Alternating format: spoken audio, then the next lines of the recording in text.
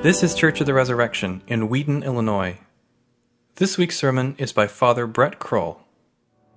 You may be seated and can turn to the sermon notes page in your bulletin. And I'll just let you know that things have changed since I sent in the here's what to put in the bulletin. That happens. And I'd like to say that it's the prompting of the Holy Spirit, but I have a hunch that it might have more to do with the fact that I'm a P on the Myers-Briggs, which can make sermon writing interesting sometimes. So we won't be following that outline, although it's really interesting. Go read John 6 sometime, and it's all there. Revival of Word and Sacrament infused by the Holy Spirit. Instead, what we are going to be doing is we will be in John 6, which is our lectionary gospel for today. We finished up our series on the minor prophets last week. We'll start a series on the Holy Spirit next week. So today we're focusing on John 6, our lectionary text. And in John 6, we're going to follow the crowd of disciples. And what we're going to see is that there are two responses to Jesus. At first, the crowd is really excited about Jesus. By the end of the chapter, we'll see many are walking away. So we're going to follow the crowd. Why do they turn away? And yet there's another response. It's Peter who stands firm and he says all the way to the end, "No, Jesus, we're sticking with you because you have the words of eternal life." So we're going to follow the crowd through John 6, and we're going to see that many will reject the truth of Jesus when they finally hear it. But there will be some who stand firm to the end, and the Bible tells us those who stand firm to the end will be saved.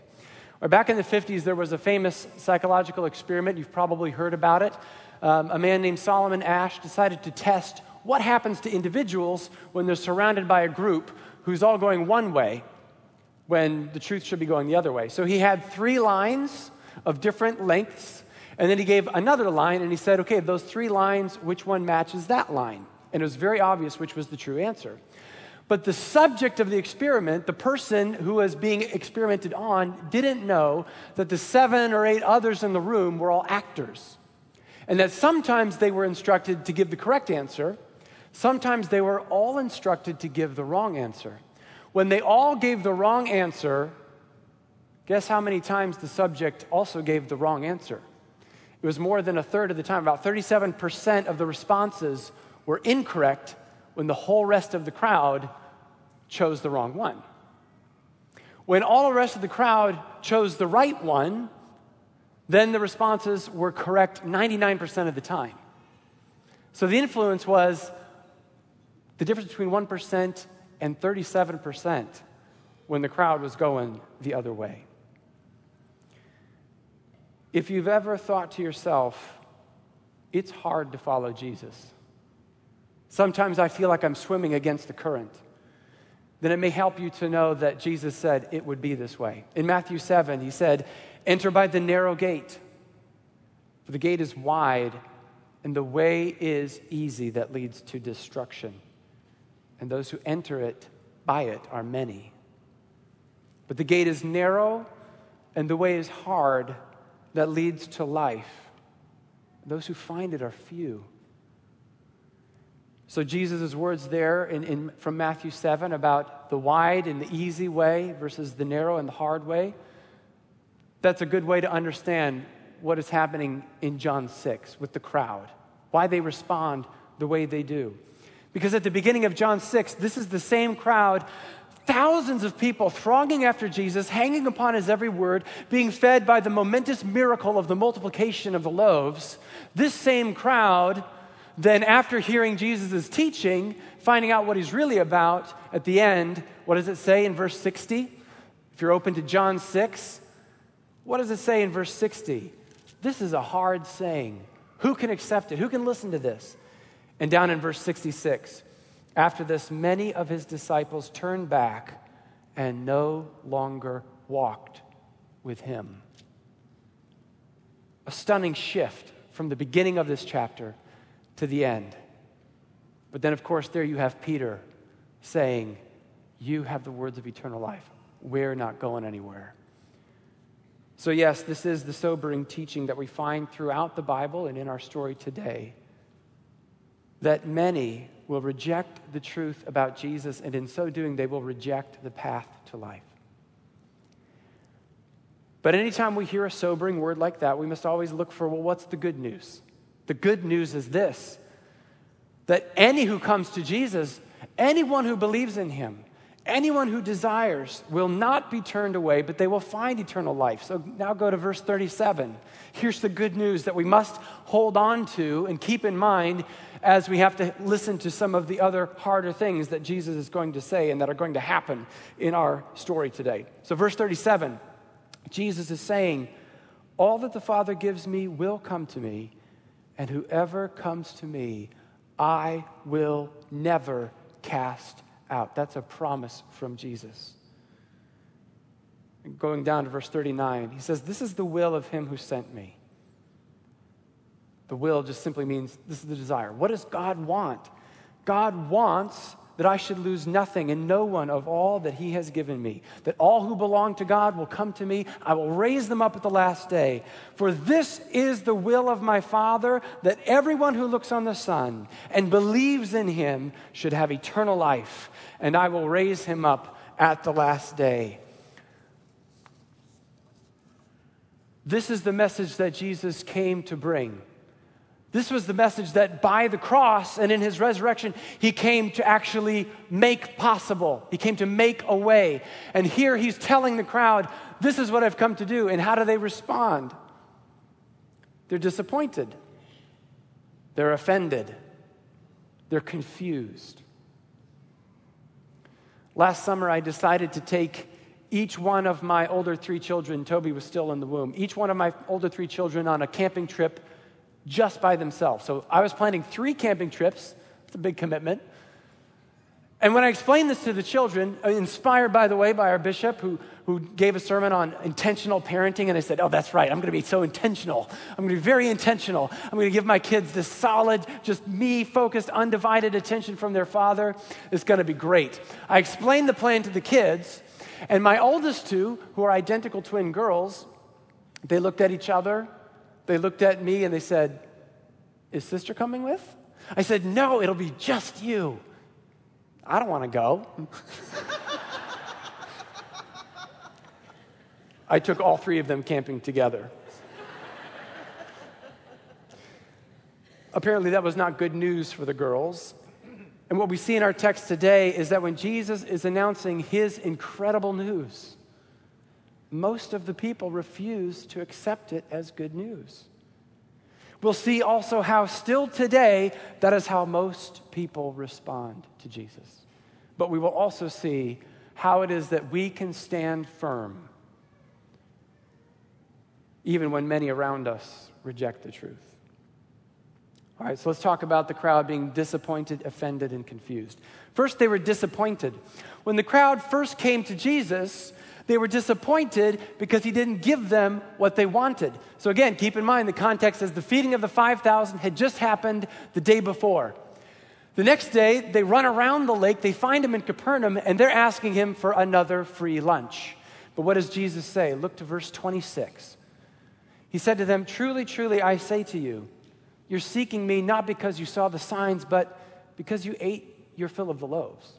Do not work for the food that perishes, but for the food that endures to eternal life. He's saying the thing that you're asking for, it's too small. I've come to give you something so much better than this. But the crowd was disappointed. They wanted a free lunch. And still today, people turn back from God for the same reason. I said a prayer, nothing happened. Now I'm disappointed in God because I didn't get what I wanted. Or I don't have what I think I deserve or what I feel I have the right to. And if Jesus doesn't give me what I want, I'll go somewhere else to get it. We're so sure that we know what will make us happy. Sometimes people come to Jesus looking for the end of all their suffering and problems and the satisfaction of all their desires, and they think, great, now that I have Jesus, everything will be settled. But when life isn't immediately better, or when they still run into difficulty or suffering, or when they still don't have what they think they deserve or they should have, or the kind of life that they think they need, then they no longer walk with Jesus. He has disappointed them. Now, just so you know, sometimes we want things that aren't good for us. And of course, God's going to disappoint us there. Sometimes we want things that are good desires, but God, for whatever reason, in his supreme authority, has chosen to withhold that good thing from us. So I don't want you to hear that if you're ever disappointed by Jesus, you've always done something wrong. That's not necessarily the case. But I do want you to hear that either way, when we run up into disappointment, we have a choice to walk away or to press in.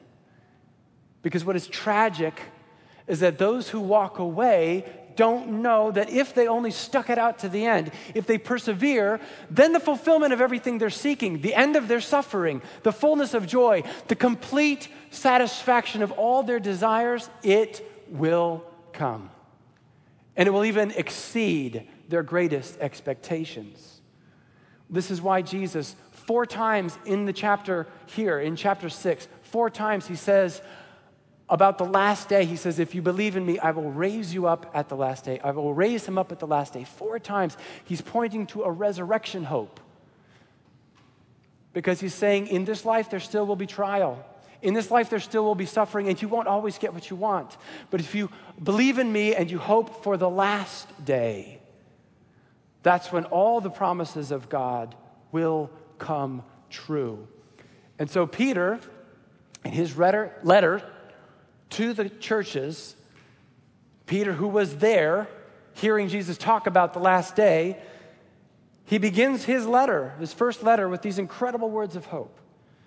Blessed be the God and Father of our Lord Jesus Christ. According to his great mercy, he has caused us to be born again through a living hope, through the resurrection of Jesus Christ from the dead. And he goes on to say, what we've received is an inheritance that is imperishable. It can't be destroyed. It is undefiled. Nothing can mess with it. It's unfading. It will not fade. Now it is kept in heaven for you who by God's power are being guarded through faith for a salvation ready to be revealed in the last time. So Peter is saying, look to the last day. Your hope is in the last day. Though he does go on to say, because you believe this, you will rejoice, though now for a little while you will be grieved by various trials. But this is so that your faith will be tested, and the genuineness of your faith will result in praise and glory and honor on the last day. So trials will come. There's not necessarily an end to suffering now in this life. But Jesus is saying, and Peter echoes it, look to the last day. And if you do, you will have joy in the midst of suffering if you have the courage and the simplicity to hope for things yet to come. But sadly, many will reject the truth of Jesus and they will never find this out. They will walk away too soon. And only those who stand firm to the end and those who look to the end will be saved. So this crowd was disappointed, and in their disappointment, many left. Second, this crowd was offended. Look now to verse 41. So the Jews grumbled about him because he said, I am the bread that came down from heaven. And they said, is not this Jesus, the son of Joseph, whose father and mother we know? How does he now say, I have come down from heaven? Basically, they are saying to Jesus, who do you think you are? We know where you come from. You're one of us, and yet you're claiming to have some special knowledge or revelation. And indeed, that is exactly what Jesus was claiming. He claimed to be from heaven. He claimed to be from above, and he said, no one else can make that claim but me. No one knows the Father except for me. No one has the life that the Father has and is giving except for me. And if you want that life, and if you want this special knowledge of God, you can only find it in me. This exclusive claim that Jesus made offended them then, and it still offends people today. He says, unless you eat my flesh and drink my blood. It goes from an invitation, feed on me, to a warning. Unless you do this, you will have no life. And if there's anything that our world gets offended by today, it is this kind of exclusive claim. Probably you've heard somebody say something to the effect of, well, maybe there's truth, But I don't believe that anyone can claim to have a special knowledge of the truth over against others. That's arrogant. Who do you think you are? And we might respond and say, well, I don't think I'm anybody. I mean, I'm not claiming this for myself. But at the end of the day, even that caveat, it will not suffice. It will not satisfy, because in the end, what we do believe is that Jesus made that claim and that we believe he was right to do so. And that's still going to offend the world. When people realize the full implications of what Jesus claims, sadly for many, it will be too much. They will reject the truth about Jesus. But even when others are offended, those who stand firm to the end will be saved. Even when you watch the crowd walk away, even when you hear them say to you, "Who do you think you are?" That's a time to stand firm. So the crowd was disappointed in Jesus. They were offended by him. And third, they were actually confused by some of his hard teachings. Let's go to verse 52. The Jews then disputed among themselves, saying, "How can this man give us his flesh to eat?" So Jesus said to them, "Truly, truly, I say to you, unless you eat the flesh of the Son of Man and drink his blood, you have no life in you. Whoever feeds on my flesh and drinks my blood has eternal life, and I will raise him up at the last day. For my flesh is true food, and my blood is true drink." So Jesus takes what was offensive and he reinforces it, changing a few words to emphasize in graphic detail that he really meant, quite literally, not a metaphor, he really meant what he said. So up to this point, he's been saying, eat the flesh of the Son of Man, eat this bread from heaven. At verse 54, he changes it and he says, "Feed on my flesh." And in the original language, that word has a very coarse, almost base connotation. It's what we say about animals when they feed on their food. It means to crunch and to munch. Jesus is saying, "Crunch on my bones and sip my blood." No wonder they were confused. It's a hard saying. And they're very simply asking, how? They didn't yet understand about what happens when the Holy Spirit comes down on the bread and the wine of the Eucharist and makes it the body and blood of Jesus. That the Spirit makes something possible that apart from the Spirit is impossible. They didn't understand that yet. Instead, they're hearing Jesus say, "Crunch my bones." And they're saying, how? So now they're just confused. But this is why I love Peter. Do you really think that Peter had any idea more than the rest of the crowd what Jesus was talking about? I doubt it. Peter had no idea what Jesus meant when he said, "Eat me." And yet Peter says, when Jesus turns and says to the 12, "Are you going to go away too?" Peter stands up and with incredible boldness he says, "Where else will we go? You have the words of life." Yes, I don't understand what you're saying, but in this moment, here's what I'm going to do. I'm going to choose to not lean on my own understanding, and I'm going to trust you. And even though your words are hard to understand because they're your words, that's enough for me. Now, on this particular point about feeding on the flesh of Jesus and drinking his blood, it was cleared up about a year later. Almost exactly a year later, when Jesus is in the Last Supper with his disciples, and he takes the bread and he says, "This is my body." And he takes the wine and he says, "This is my blood." And the disciples have the aha moment where, oh yeah, about a year ago when we were out on the hills and he said, "Eat my body and drink my blood," now we know how. And the church from the very beginning has looked at John 6 and this teaching of Jesus as saying, that's the Eucharist. It's one of the ways, along with the Word, that he feeds us with his eternal life. So it was cleared up for them, but they had a good chunk of time where they didn't know what he meant by that. And for us, we have that similar, very common experience of reading the teachings of the Scripture or reading the commands of the Scripture, and we're saying, okay, Jesus, if I'm really taking this seriously, it means that you're asking me to do this. or to believe this. And I don't understand it, or I'm not sure that I can do that. And because of that confusion around the teaching of the Bible, many turn back and no longer walk with Jesus. But it does not have to be so. There's a story about Billy Graham that early on in his ministry, he was at a gathering with other Christian leaders who were of a more progressive stripe, and they were challenging him. Said, do you really believe X, Y, Z? Or how can you defend the Bible when it says fill in the blank? And even Billy Graham in that moment didn't have an answer. He couldn't explain everything of what they were saying, their objections. And he went back to his room that night and he looked through the scriptures and he wrestled more and he still didn't have an answer. But after a night of wrestling, he came to this conclusion from which he never turned back. This conclusion about the scriptures. I will choose to trust them and to follow them as best as I am able, even when I don't fully understand them. But sadly, many will not take this path. They will instead reject Jesus out of their confusion and their misconceptions about him and his word. But those who stand firm to the end will be saved.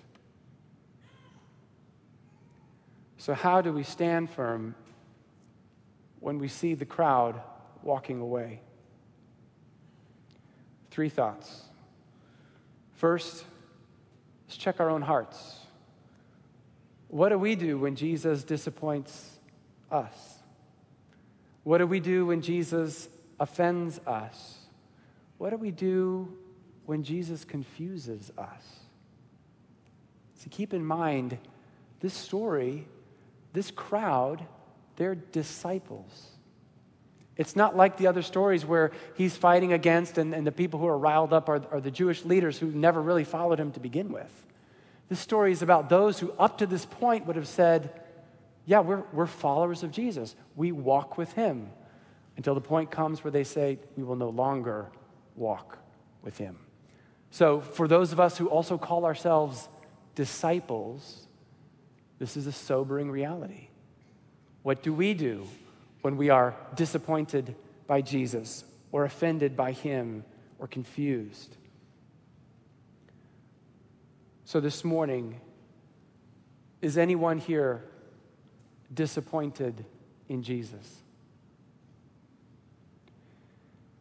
Your life as a Christian, and maybe precisely because you are a Christian, is not what you would hope it would be. It's not what you want.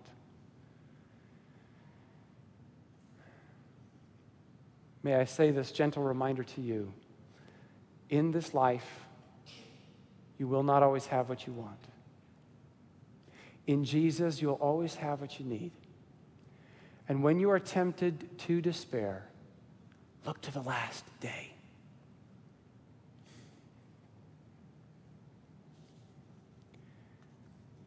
Let's check our own hearts and make sure that disappointment or offense or confusion don't become snares that will lead us off the path.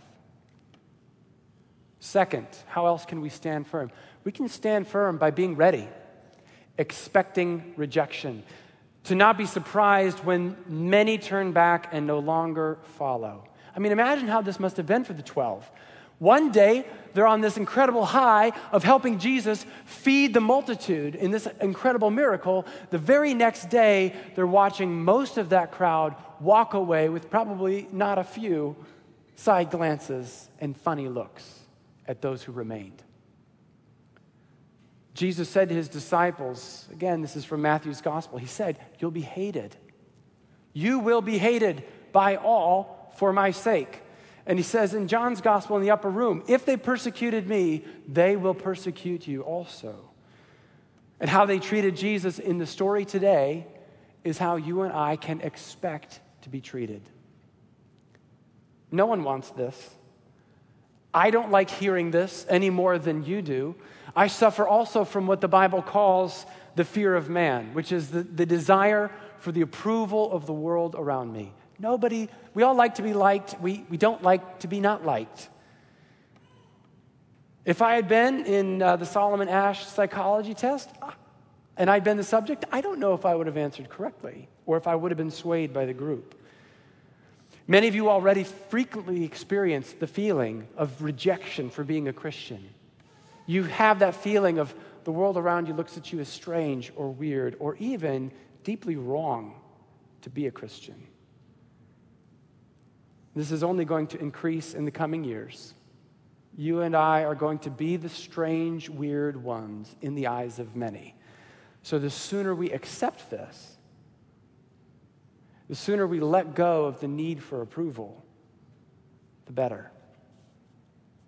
So Paul says to Timothy, do not be ashamed of the testimony about our Lord, but share in the suffering for the gospel by the power of God. So we can stand firm by getting ready for rejection. And let us even today renounce the fear of man and pray for boldness. Third, we can stand firm by standing together. So after a few rounds of his experiment, Solomon Asch did a variation in which one of the actors became what was called the truth partner, where even though all the rest of the actors were giving the wrong answer, one actor would give the right answer. And in that case, when there was just one other voice speaking truth, instead of a 37% failure rate, guess what the failure rate was? It was only 5%. With just one voice speaking truth, instead of saying the wrong answer almost a third of the time, it was down to only 5%. Another variation is halfway through the experiment, he would withdraw the truth partner, and once that person, the subject, was left all by himself or herself, they again began to conform to the rest of the group. So this tells us of the importance of even just one voice that is willing to speak truth and to be the truth. One voice that will be the Peter saying, imagine how those other 12 must have felt when Peter stood up and he said, to whom shall we go? You have the words of eternal life. And we need those electrifying declarations of truth when we're at those crucial crossroads. And we need to be those Peter words for others. We have a friend who for a time was studying abroad in Europe. And during her stay there, she lived with a family. And the mother of this family, who was about the same age as her mother back in the States, the mother of this family sat down with her and began a conversation that was eventually an ongoing conversation. And she said, I'm really concerned about you. I see that you're not sexually active. And I think you need to be. Yes, that's what she was saying. It's not healthy. You need to experiment. You need to understand sexuality. You have to get out there. This is not good for you. The common wisdom of her day and where she was at, that context. But after many conversations and a long time living with this family, our friend came back to the States and she was on the cusp of starting to live a life that was very different from the life she'd been taught to live and had been living up to that point, and saying, maybe they're right. Maybe what I was taught was wrong. But I love this. She sat down with a good friend, a believer, who looked her in the eye and just said, you know that's not the way. And that's all she needed to remain faithful. So we need to stand firm by standing together. Let us cultivate relationships where Jesus is the central fact of that friendship or that marriage or that rooming situation. It's not just coincidence that we're all Christians or that in this relationship we're both Christians. We're actually making that a central component. We talk about our faith. It's a regular subject of conversation. We pray together. We read the Bible together. We encourage one another, and we even challenge one another and speak truth when we have to. Let's have those kinds of relationships. Today you'll hear more about signing up for res groups. That's an incredible way. If you don't have regular Christian fellowship throughout the week outside of Sunday morning, then signing up for a res group is an amazing way to have those intentional relationships where Jesus is the center. So I'd encourage you really to think about that and sign up if you're not already a part. So let's check our own hearts when disappointment comes or offense or confusion. Let's expect rejection and even now renounce the fear of man. Pray for boldness. And let's stand together and encourage one another in the faith. For those who stand firm to the end will be saved. Amen. Thanks for listening. Our vision at Church of the Resurrection is to equip everyone for transformation. As part of that vision, we love to share dynamic teaching, original music, and stories of transformation. For more of what you heard today, check out the rest of our podcast. To learn more about our ministry, visit churchres.org.